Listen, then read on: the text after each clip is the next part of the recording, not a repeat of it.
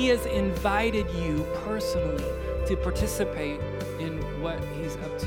The gift is given in love, but the gift is received in faith. Make every effort to add to. And that is the foundation of faith. Putting our trust in the one who actually produces self-control in us. Let the people respond by saying, boo. Yeah, we need our coffee. But Gray House will open again very soon with an expanded space, an expanded menu, including donuts. Let the people respond by saying yes. This time around, we're hiring contractors to do the work. The first time, when we first opened, we spent 42 days with 250-some volunteers working night and day, like proverbially hitting the wall, right? And literally hitting the wall. And it was like this surreal Nehemiah experience, and it was awesome. And so part of that process was asking the big why. Why are we investing this money and all of this time and effort in order to launch something that has absolutely no guarantee? There's no warranty on this. We don't know if it's going to work. We don't know if anybody will come. And the T-shirts that we passed out to our volunteers said a small part of a larger story. And that really is the big why. A couple years ago, our staff kind of reframed the mission statement for Gray House, and this is what they came up with: showing Jesus and building intentional community through extraordinary love and hospitality. And that's what they see every time they walk downstairs to the office.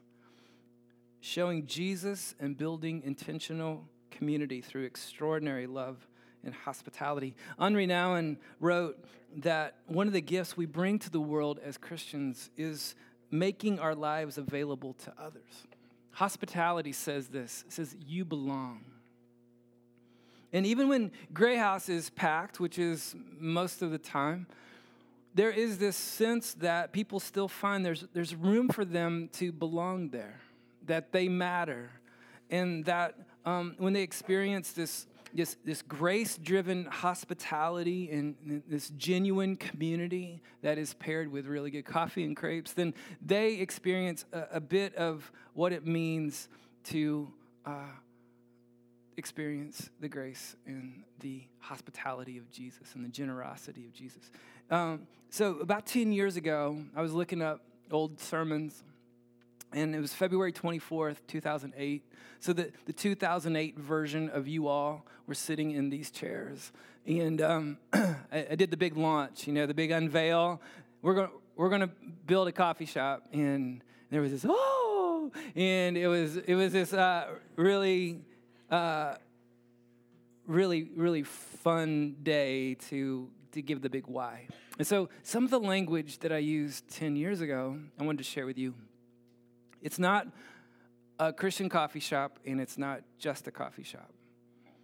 It's a third way. And actually the third way is the harder way, because it takes a lot of ownership, and it takes a lot of prayer and mission, and it takes love, and it takes excellence. Not excellence in of itself, but the kind of excellence that comes out of Jesus' followers as an act of worship. But it's also the kind of excellence that builds validity with the city, with the community, with the campus. And so Gray House, I said, doesn't redefine Campus House, but it better defines our mission to reach out past this ugly mushroom building to the street. And literally, it's been able to allow us to reach around the world, because we have people from around the world that come every day. It's a place where grace gets lived out. It's a place that is accessible to people that would never walk through these doors.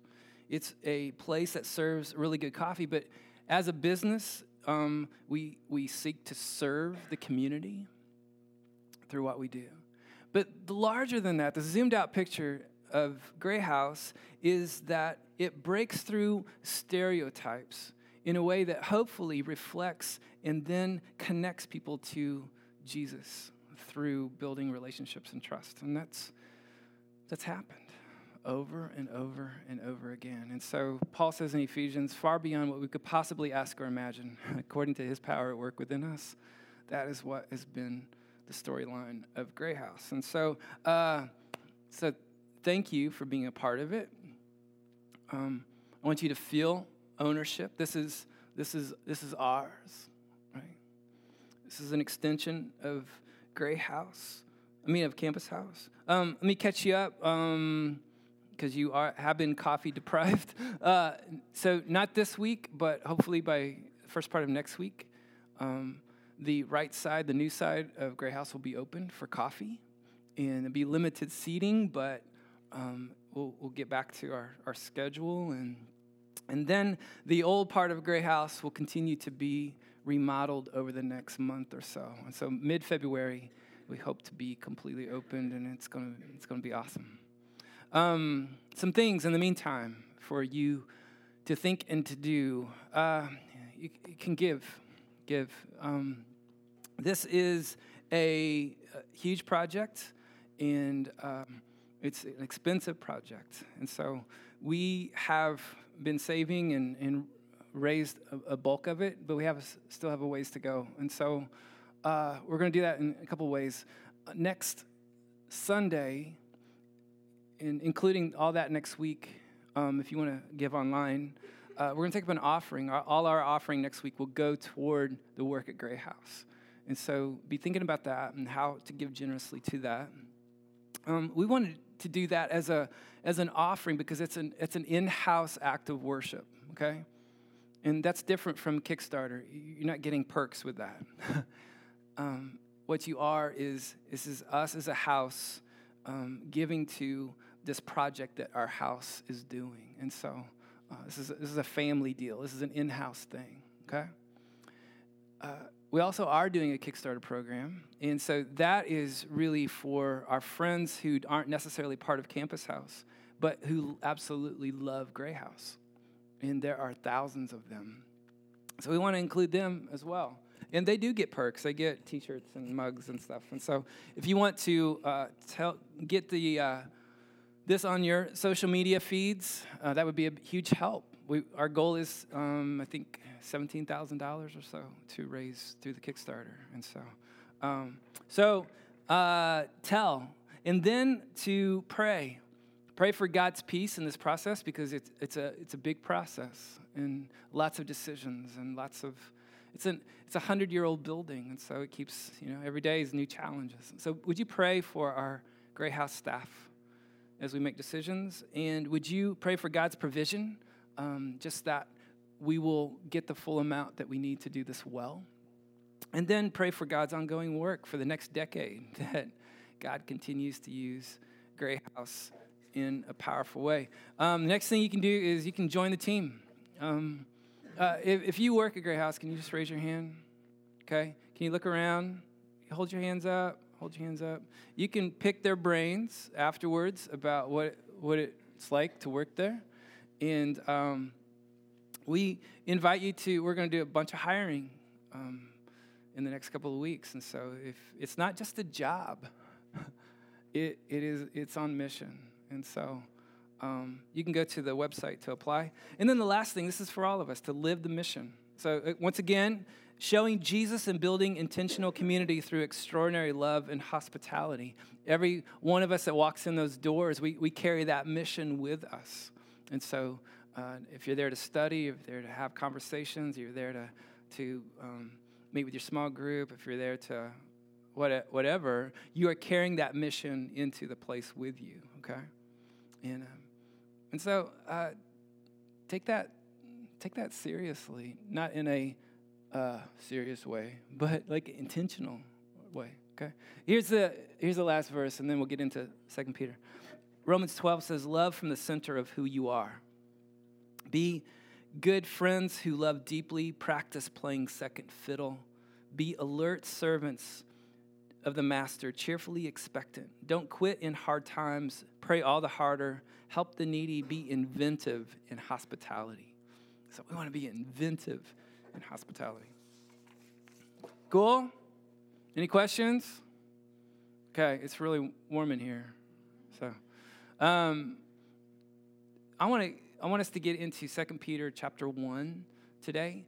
And so if you have a Bible, would you turn there? Or if you have a phone, if you are the kind of person that takes notes, this might be a good one to take some notes. Because those of you who are kind of logical, work through the process, you're going to love today. Absolutely love today. We're doing this series called Everything. It's just a 2-week series, so this is the last week. And the first week, last week, we talked about that we come into the new year with some desire to do things differently. And some of us make formal resolutions and goals, and some of us just kind of wish things are a little bit different, all right? And spiritually, we want to grow in our relationship with Christ. And so how does that happen is the question from last week. Where's the starting point? And Peter, in his letter to the church, second letter to the church, lays out the starting point. And here's what it says. Grace and peace be yours in abundance, not scarcity, but abundance, through the knowledge of God and of Jesus our Lord. His divine power has given us already everything we need for a godly life through our knowledge of him who called us by his own glory and goodness. And through these, he has given us his very great and precious promises, so that through them you may participate in the divine nature, having escaped the corruption in the world caused by evil desires. Man, that is just jam-packed, and we spent 40 minutes on that last week. You can go back and listen to the podcast to get kind of that foundation, that starting point. But basically, it's this. God has already given you, if you are in Christ, if you've said yes to Christ, he's already given you everything you need. Everything you need for life and for godliness. That is the reality. That's the new foundation that really forms your life. And it comes through this, not this book knowledge of Jesus, but this relational knowledge that continues to expand, continues to grow. And he has called you. So that's the foundation, not just for this semester, but for your life. And here's what Eugene Peterson says. That defines how we live. If Christ is king, then everything quite literally has to be reimagined, reconfigured, reoriented to a way of life that consists of, in an obedient following of Jesus, a total renovation of our imagination. So, Gray House renovation project is in full swing, but I want to talk about a different renovation project, and that is the renovation of your heart, of your mind in Christ Jesus, okay? Let me pray, then we're going to add to that today. God, thank you for your people. Thank you for your promises. Thank you for what is already true of us. And so would you teach us by your word today? We were praying earlier that you, Holy Spirit, are the worship leader through Ralph and the band, but you're the worship leader, and you are the teacher. And so would you use my words that are simply trying to teach your word. This is your word. So would you then give us hearts and minds that are receptive to that? Would you stretch us today? Would you challenge us today? But would you do that within an atmosphere of grace?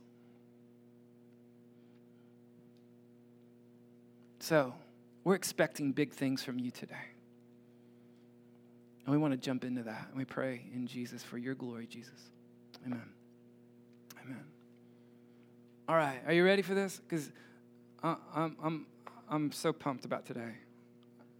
I don't know how to convey that to you. I don't know how to get you pumped up. I'm not one of these, come on, kind of guys at all. But I am so pumped about this passage of Scripture because it's like if I'm going to preach to you, I've got to preach to me first, right? And so God's been like preaching to me big time, and it's not always fun, but it's good. So, are you ready? Yeah, okay, all right. In light of this starting point, in light of the fact that everything's been given to you, Peter then says, add to. Add to. In the word for, let me start with this. Make every effort to add to. That word, make every effort, means everything that you've got. If this is what is already true, then our response is an all-in response to an all-in God. Make every effort to add to your faith. Apply all diligence with all urgency and zeal and compulsion. Think Frodo and Sam. Make every effort to add to. That word means to make a lavish provision, to make space for, to expand, to supply, to build on, to keep going. Make every effort to add to your faith. Your faith. Everywhere in the New Testament, faith is the starting point. Romans 3 says, we are made right with God through faith, not obeying the law. Ephesians 2 says, it's by grace you've been saved through faith, not of yourselves, so that we can't take credit for it. Faith is the mode of transportation. John 3 says that Jesus came and he died for all of humanity, that his heart is that all would be saved, that everyone be rescued from this sinking ship of sin and brokenness and death. That's the gift. That's grace. But with a gift, you have a giver and you have a receiver, right? And the gift is given in love, but the gift is received in faith. It's received in trust. It's received in belief. So faith is not the absence of doubt. It is a radical commitment to break new ground, to renovate. Receiving God's gift of salvation through faith and trust is where our renovation story begins. It's where your renovation story begins. And so if faith is a gift and that's the beginning point, then the question is, have you received that gift? Because all the rest of this passage is built on that. So the invitation is to receive God's grace in faith. And if that's a new thing for you, then forget everything else I say. Just kind of spend that the next 30 minutes or so just chewing on that, praying through that, inviting Jesus to take root in your life, receiving his good gift of forgiveness and grace, okay? That's the starting point. And then Peter says, add to that, build on that. And he said specifically to add to your faith goodness. Goodness. Goodness is moral virtue, which is a kind of a Puritan, pilgrim kind of word. Moral virtue. It means character. James K.A. Smith, he wrote a book called You Are What You Love, and I recommend it. It's an awesome book. He says we learn virtue through imitation and practice. It's a retraining of our disposition, of our nature. We experience and then we imitate the goodness of Christ. In verse 3, it says that Jesus calls us from out of his own goodness, out of his own character, out of his own virtue. And so he calls us by his goodness to then choose to reflect and be a practitioner of his goodness, of his excellence. Listen to this. It's to commit to what is absolutely and transcendently good, and not just what happens to be good for me, what just seems good to us, according to our own standard of goodness or what makes us happy. Do you get that? To add goodness to our faith is adding a particular brand of goodness, and that particular brand of goodness is the character of Jesus, not what I dictate as good. sink in a little bit. Just practice. I have a counselor friend that says, practice curiosity with that. It's like, how much on a day-to-day am I trying to dictate what is good? Am I framing my life around what makes me happy rather than framing my life around what God says is good in imitating the character of Jesus? Okay, all right. Add to your goodness knowledge. Knowledge. It's knowledge that cannot be obtained apart from proximity to God.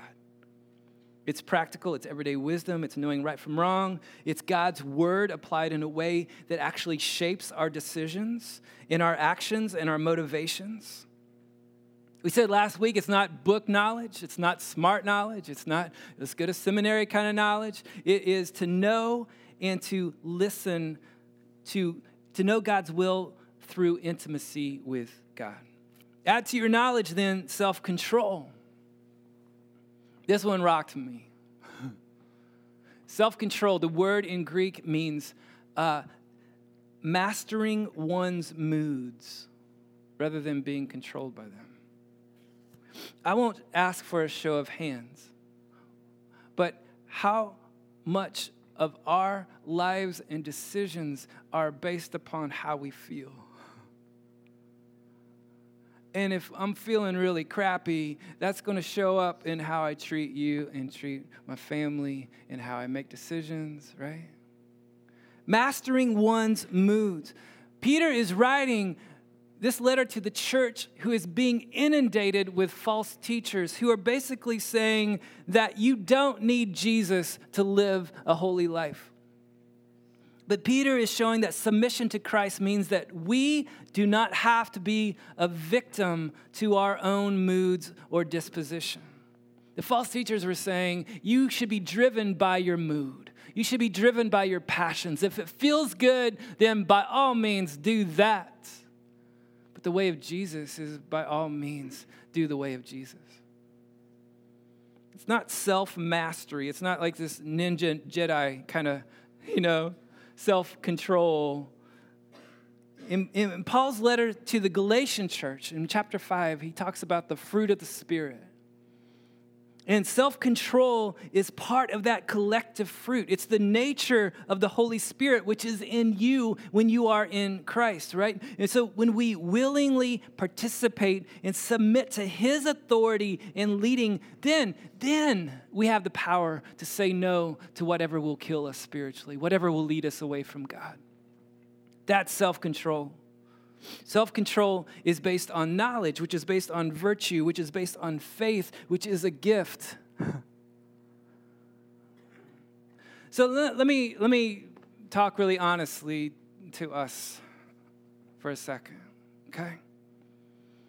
If self-control feels elusive, if you are really struggling to let go of habits and to let go of addictions or bad decisions, if you are continually stuck in this perpetual cycle of guilt and shame, doing the same stuff over and over and over and saying the same, God, if you get me out of this, I will never do this again. And then the next day, oh crap, I did that again. And if you're in this same rut, if self-control feels like a perpetual self-defeat, if me even saying self-control produces this visceral response of,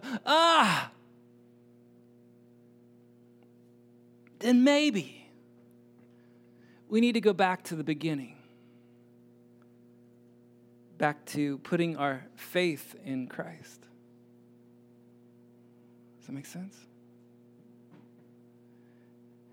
If we are perpetually stuck and self-control is not an option, maybe we need to go back to where Peter starts, and that is the foundation of faith, putting our trust in the one who actually produces self-control in us. All through the history of mankind, people have tried to master the art of self-control apart from the Holy Spirit, and it doesn't work. God never promised the unbeliever the kind of power that would break chains of addiction. He never promised the unbeliever the kind of power that would break the perpetual cycle of shame. But he did. He did promise that for you if you are a believer. He gave you the promise that his power has given you everything that you need, including self-control. Add to your self-control, then, this order is awesome. Patience, perseverance. It means you keep going. It's not just putting up with the way things are. It's not being a rug, a doormat. Endurance is not a desperate hanging on, but it's a traveling from strength to strength. I love that. I don't know who said it, but he's brilliant. She's brilliant. Endurance is not a desperate hanging on, but a traveling from strength to strength, paying more attention to God's righteousness than to our own righteousness. And in self-control, perseverance. Perseverance flows out of self-control. Eugene Peterson says it is apathetic, sluggish neutrality that is the death to perseverance. It's a virus to discipleship. We drift on the tides of convenience. 1 Thessalonians 1:3 speaks of the perseverance of hope in our Lord Jesus Christ. Hebrews 12 says, Jesus himself, for the joy set before him, endured, had perseverance. He had the cross, and he had you in his peripheral. And that is what propelled him to die on a cross for us. He persevered out of love. And so as we persevere, as we endure, we endure with the cross and with his promises and with eternity in our peripheral. Isn't that cool? Yes. Add to your patience, godliness, to be awake to him in every part of our lives. Godliness is this desire of heart, of emotions, but also a desire of the mind and the will to be pleasing to God in every part of our lives. The way we treat each other and the way we use words and the way that we think and the way that we work and the way that we love. It's this persevering, steady devotion to God with everything that you've got throughout every part of your life. Add to that, then, brotherly kindness. We're almost done. Stay awake. Add to godliness, brotherly kindness. That word is Philadelphia, which played a really good football game yesterday, but Philadelphia means brotherly love.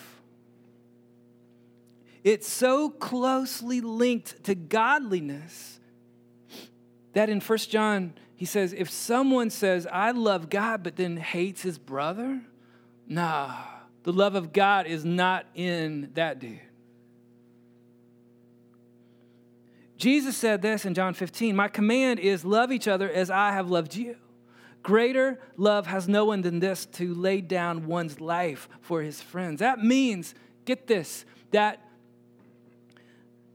affection, compassion, familial love, brotherly love, completely uproots and rejects any ounce of prejudice, any ounce of racism, any ounce of discrimination, any ounce of elitism, any ounce of inequity in the body of Christ. We've got to get that. That if we don't have love for one another, the love of God is not in us. It's a package deal.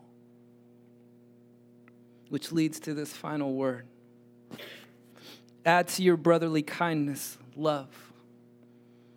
Agape, sacrificial, costly love. Agape love is God's brand of love.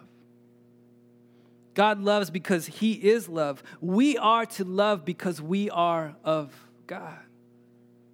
We wear his brand.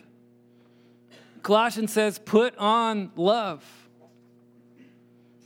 It's a kind of love that recognizes the label made in the image of God on every single person. It's a love that seeks the other's good, even at cost to ourselves. It's love that mirrors both justice and grace, that points toward redemption and renewal. It's love that is chosen even if you don't reciprocate it. I choose to love you regardless. So that's the list. And Peter tags on this little bit at the end. He says, for if you possess these qualities in increasing measure, which totally obliterates this whole check it off the list mentality. If you possess these in increasing measure, ongoing transformation. Do you remember when you were learning to drive? How incredibly alert you were to everything. Well, Blake's going, no, I wasn't. You should have been.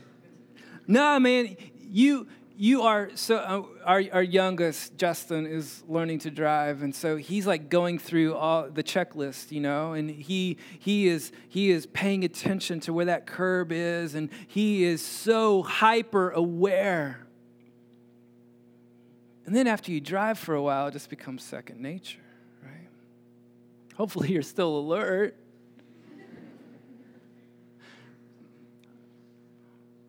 But you don't really think about every single detail. Your disposition, there are some things that are in your first nature, like breathing, that you don't think about until right now. Now you're thinking about breathing, right? Peter says that we have been given the divine nature of God. So as we live out of that reality, increasingly so, the character and the presence of Jesus becomes more our character. That we take on more of him, that he has more real estate in our heart, in our mind, that we begin to reflect him in our disposition. That who you are now is not who you were 2 months ago, is not who you will be in 5 years. In increasing measure, this continual growth, this continual process of aligning and reorienting our lives to God's nature and truth and goodness, to become more and more like Jesus too, in the words of Hebrews, throw off everything that hinders us and everything that so easily entangles us, to run with perseverance the race marked out for us, fixing our eyes on who? That's a question. Jesus. For if you possess these qualities in increasing measure, they will keep you from being ineffective and unproductive in your knowledge of our Lord Jesus Christ. But if anyone does not have them, he's nearsighted, he's blind, he's forgotten that he has been cleansed from his past sins. If we keep this going, if we keep adding to this foundation of faith with all of these characteristics of Jesus, that keeps us from being ineffective. That keeps us from being unfruitful. John 15, Jesus says, abide in me and my words abide in you. You will bear fruit. It will keep us from being nearsighted and blind, all stuck in our present reality and not having any semblance of God's reality, of eternal reality, forgetting that we've been rescued because we're just kind of going through the motions of doing the deal. There's so much more. Without being awake to his grace, this is just an exercise of self-betterment, which leads to spiritual arrogance. But that's not what he's calling us to. 2 Peter is this letter written to the church that is just being bombarded with false teaching, people trying to steer them off the rails of Jesus. And so really the theme of the letter is in chapter 3, verse 17. He says, you already know these things, dear friends, so be on your guard. Be awake. Then you'll not be carried away by the errors of these wicked people and lose your own secure footing. Be awake so that you won't get looped into the lie. Rather, you must grow in the grace and knowledge of our Lord and Savior, Jesus Christ. So 5 or 6 really, really quick things before we have communion. Okay? What's it mean to grow in the grace and knowledge of Jesus? First of all, it's both a gift and an invitation. Last week, we said that the reality of your life, that if you're in Christ, everything you need is already been given, past tense. You've already received this grace. But it's also an invitation to keep exploring with him. Jesus said, keep coming close. Keep coming close. Secondly, growing in the grace and knowledge of Jesus only takes place in proximity to Jesus. I am the vine, you are the branches. Apart from me, nothing happens, Jesus says. Matthew 11, take my yoke upon you and learn from me. Come close. Growing, number 3, in the grace and knowledge of Jesus is designed to flourish in the laboratory of Christian community. Oh, man. Mother Teresa called America the most socially impoverished nation in the world. With all of our social stuff, we're the most socially impoverished nation in the world. It's a culture that idealizes and idolizes individualism. But the way of Jesus is marked by interconnectedness in a worshiping community. Acts 2, everyone had a sense of awe, and all those who believed were together. They had all things in common. Romans 12 says, each member belongs to all the members of the body of Christ. Next one is growing in the grace of Jesus. The knowledge of Jesus is never finished. We already talked about that. You can't check it off the list. Philippians says that your love may abound more and more. 1 Thessalonians says, do this more and more. Increasing measure. Growing in the grace and knowledge of Jesus revolves around receiving his grace in the first place. We can't get the proverbial horse in front of the proverbial. We can't get the proverbial cart in front of the proverbial horse. See what I did there? Yeah. You got to get them in the right order. So Ralph, who leads worship and is my awesome son-in-law, and Ralph and Emma just got a new dog. And this dog is going to be the size of this room. But right now, he's a puppy, and he's learning things. And so he's learning how to pee in the right place at the right time. It's really difficult right now. And they got one of these bells that her name is Berlin. And Berlin can like ring the bell to go out to pee, right? But what's been happening is that Berlin pees and then goes over and rings the bell. It's like, look what I did, That's not the way it's supposed to work. You got to get the order right. And when it comes to grace, we've got to get the order right. Paul says in Philippians 1, continue to work out your salvation, not to work for your salvation. Work it out. Play it out. Respond to his grace. Don't get the order wrong. That's religion, when we get the order wrong. What God's calling us to is to respond to his love. And when you experience his love, you can't not respond to it. And how we respond is to build on what's been given. Let's take communion together. Each week, we take this bread and this cup, which represents the body and the blood of Jesus. It represents God's brand of love, true agape, true sacrificial. I'm pouring it all out kind of love. Paul says it's that love that compels us. His love is what compels us. So part of this renovation of the heart and of the mind is going back to that. That if there's any other compulsion for you and me being a Christian, Can we let that dissipate into this mind-blowing reality of the love of Jesus? Let's pray about that. God, thank you for your good gifts. And Lord, we want to receive them. We want to receive them in faith, and we realize that even faith is a gift. So on the one hand, it takes us out of the equation, and on the other hand, it's because you see us, Jesus. It's because you know us. It's because you love us that you went to the cross. That humanity was what was in your peripheral. So as we take communion, would you fill our peripheral? Would you fill our eyesight? Would you fill our hearts? Would you fill our minds completely with you? Compel us by your love. And we pray in Jesus. Amen.